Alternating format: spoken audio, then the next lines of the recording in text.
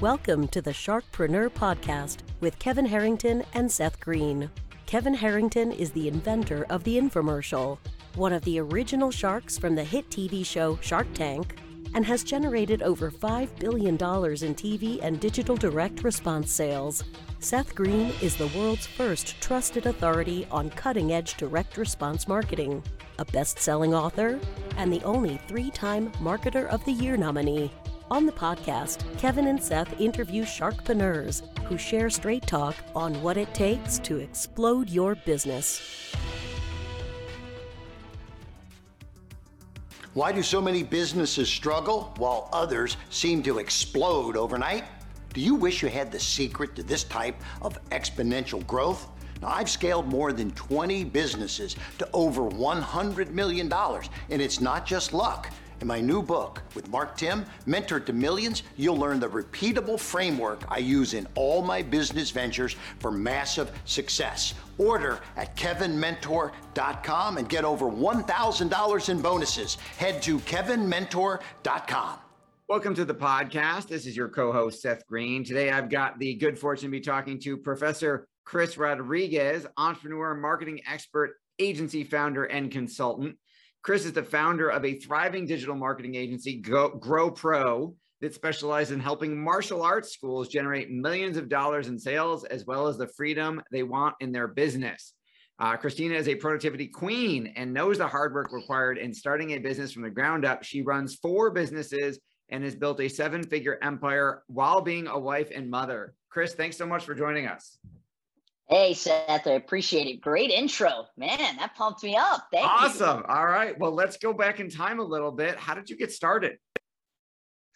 Yeah, my mom did judo in the Bronx when she was a kid and always talked about how much she loved it. And when I was a kid, decided it was March 15th, 1993, the very first day I stepped on the dojo floor. And it was literally a day, right? There's moments in our life that can forever change the trajectory of it. And that was the day for me. So I've been a martial artist since I was 8, fell in love with it. Only job I've ever had, with the exception, one summer, I worked at Chuck E. Cheese and I had to dress up as the rat for $5.50 an hour. It was that summer that I realized I wanted to be an entrepreneur. I wanted to open up my own martial arts school. And back in 2012, I launched my martial arts school. It's a Brazilian Jiu-Jitsu school. And, I've had it for almost 10 years now. And that was kind of the first entrepreneurial journey that I had, and fell in love with it. And now I just really enjoy building businesses and really giving opportunities to others on the team. That is absolutely incredible. The longer version of that story should probably be in a book somewhere if it isn't already. I also am a lifelong martial artist. I also started right around the age of 9. Yep, there it is, the best known dojo. That is awesome. All right, I love it. So let's talk about the dojo first. You are in a traditionally male-dominated industry. How did you, and you're doing Brazilian Jiu-Jitsu, which, I've studied, but not as long as you, obviously. I'm a Krav Maga guy. Awesome. But how did you differentiate yourself from all of the other, not only regular dojos, but obviously Brazilian Jiu-Jitsu has become incredibly popular over the last 20 years with the UFC and all that stuff. So how did you differentiate yourself to make the dojo successful? And then we'll talk about the rest. Yeah, great question. So I actually have my degree in elementary education. I went to the University of South Florida and studied there. And I knew that it would, really be a great complement to teaching on the mat, right? Besides teaching in a classroom, teaching on the mat. And being a female, especially, like you said, in the male-dominated industry like martial arts, but especially in Brazilian Jiu-Jitsu. When I first got started in Jiu-Jitsu, I was the only girl on the mat. And, it's not until kind of more recently, because of the UFC making it more popular, because of these, great, amazing female champions, that more girls are getting on the mat. But at the end of the day, I'm 5'2", I weigh 120 pounds. If a 350-pound guy came in and said, let's get on the mat, I knew that that wasn't my target market. I knew that the kids would be the target market. It's also a smarter target market because there's just an opportunity to have a higher student value with kids. There's just more opportunities that you can offer them. And it just really fit in line with me having my elementary education degree. And, you know, if I needed to size up an 8-year-old, it wouldn't be a problem, you know. So yeah, that's you know, that's how I differentiated myself and really focused on the kids program. And when I first opened the academy, I said, you know, I'm only going to do kids and their parents. So the name of the school is Gracie PAC, PAC, and it stood for Parents and Children. And then very quickly, I realized that there were a lot of non-parents that wanted to get on the mat, and I was losing a lot of money, you know, turning them away. So I shifted very quickly and said, you know what? It's going to be parents, adults, and children. There you so go. The acronym didn't have to change. That's awesome. Exactly. But we're predominantly about a 70% kids school and 30% adults, really focusing on families. Awesome. And obviously the longer version of your journey is in the book. At what point did you decide to start helping other school owners? Yeah, so I had a really great opportunity when I was in my 20s to work for a Brazilian Jiu-Jitsu tournament called Grappler's Quest. And coolest gig ever, flew around all the United States, even to Canada. We went to Vegas twice a year and we hosted these tournaments, and I was the event director. I made a lot of friends through doing that, and met a lot of other school owners that went to these tournaments. I mean, you'd have 1,000+ competitors. And this was also when Facebook was starting to get popular. So they would see me post pictures of my kids programs. And in Brazilian Jiu-Jitsu, most schools are not heavily dominated in kids. They're predominantly adults. So they were saying, Chris, how did you do this? How did you grow this huge kids program? Because they saw me sharing it on social media. And, you know, I knew that I couldn't wear all the hats. I tried to wear all the hats for a while in my business. You get burnt out. So I started developing, you know, what I consider a rock star team. And once I got them in place, then I started sharing with other school owners how I was able to grow a kids program. And I did that at first through online courses. I'll never forget. So Black Friday back in 2017, I launched the Perfect Kids Jiu-Jitsu class course, and I woke up to Stripe going bring, bring, bring, and it was sale after sale after sale. I was down in Del Rey visiting with family and literally making thousands and thousands of dollars, and I wasn't even at my school. And I was hooked on digital marketing and online coaching since then.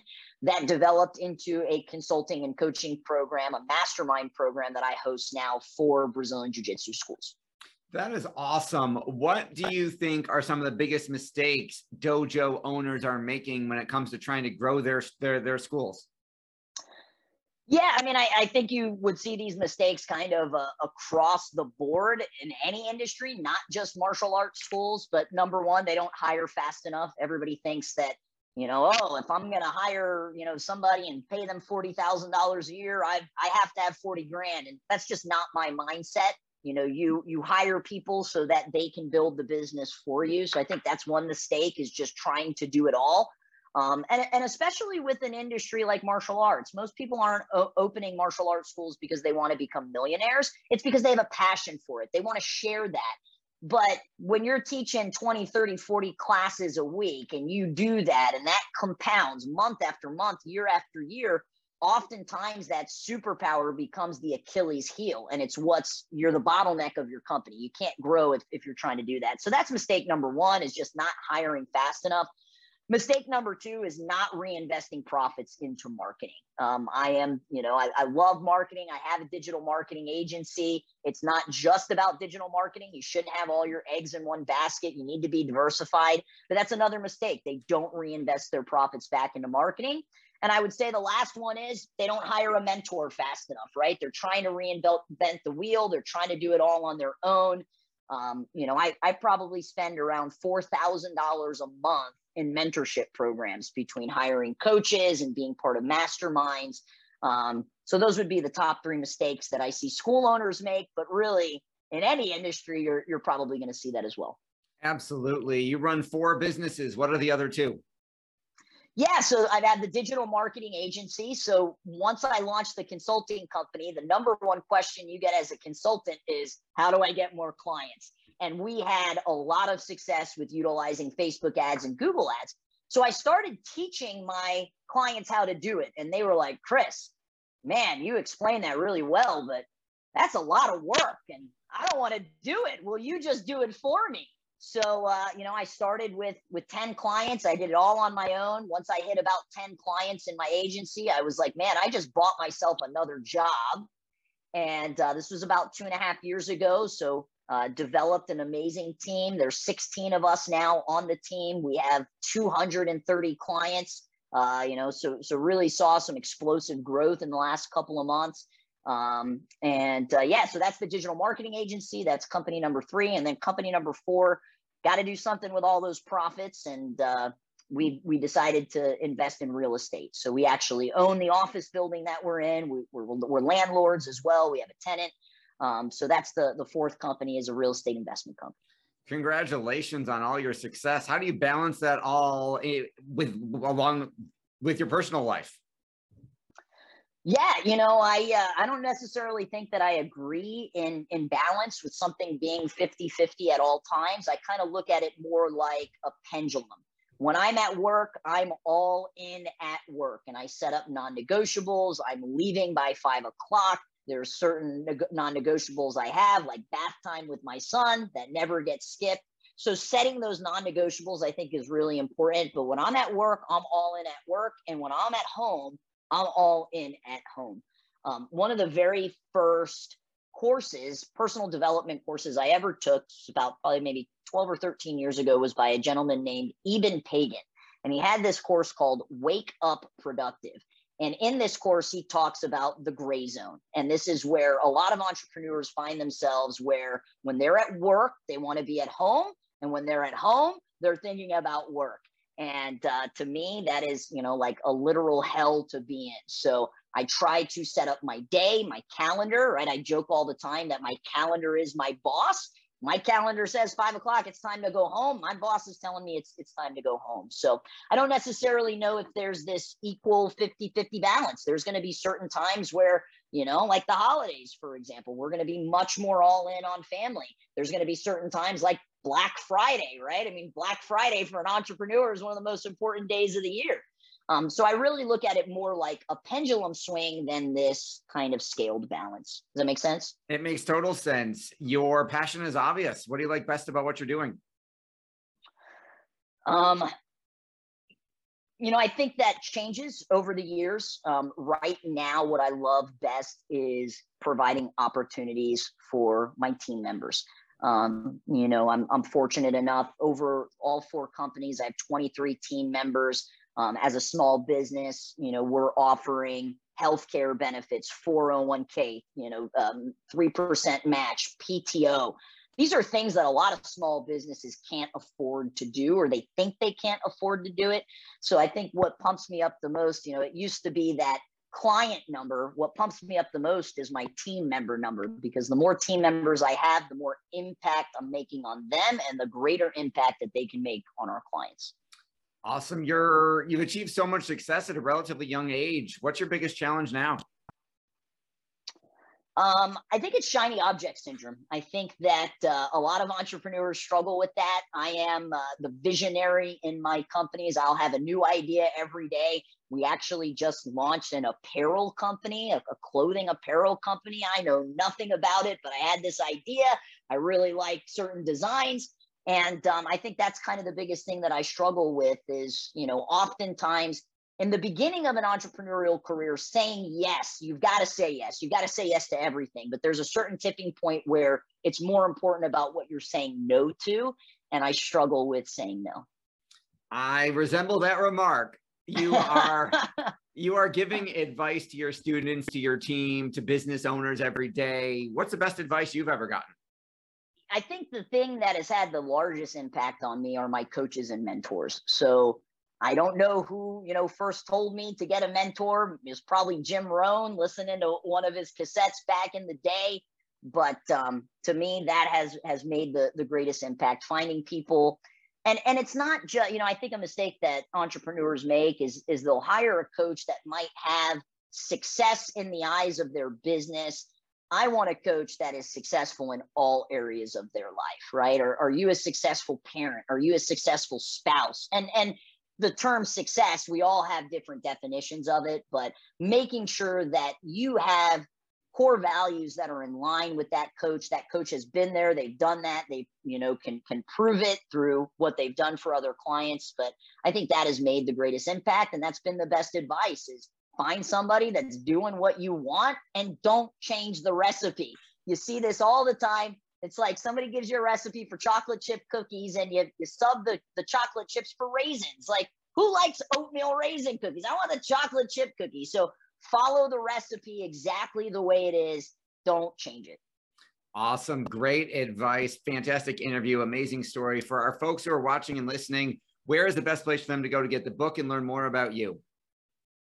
Yeah, growproagency.com. You can grab the book. It is a niche specific book, meaning, I talk about what I call the 7 levels of marketing and how to implement it in a martial arts school, but marketing is marketing at the end of the day. And it's definitely relevant across all industries.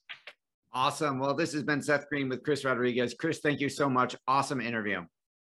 I appreciate your time. Thank you. Thanks, everybody, for watching or listening. We'll see you or talk to you next time. Do you need money to fund your idea, product, or service? Are you ready to take your business to the next level but need capital to get it done? Kevin Harrington has heard more than 50,000 pitches and knows how to help you make the perfect pitch to get the funding for your entrepreneurial dream. He's distilled the process down in his perfect pitch cheat sheet, and it's yours for free. Just text PITCH to him right now at 727-888-2100. Text PITCH to 727-888-2100 right now and claim your free perfect pitch cheat sheet. Text PITCH to 727-888-2100 to start funding your dream today. This show has been produced by Market Domination, LLC. To discover how you can have your own show completely done for you and turn it into a real published book and become the authority in your marketplace, go to www.marketdominationllc.com/podcast offer. This podcast is a part of the C-Suite Radio Network. For more top business podcasts, visit c-suiteradio.com.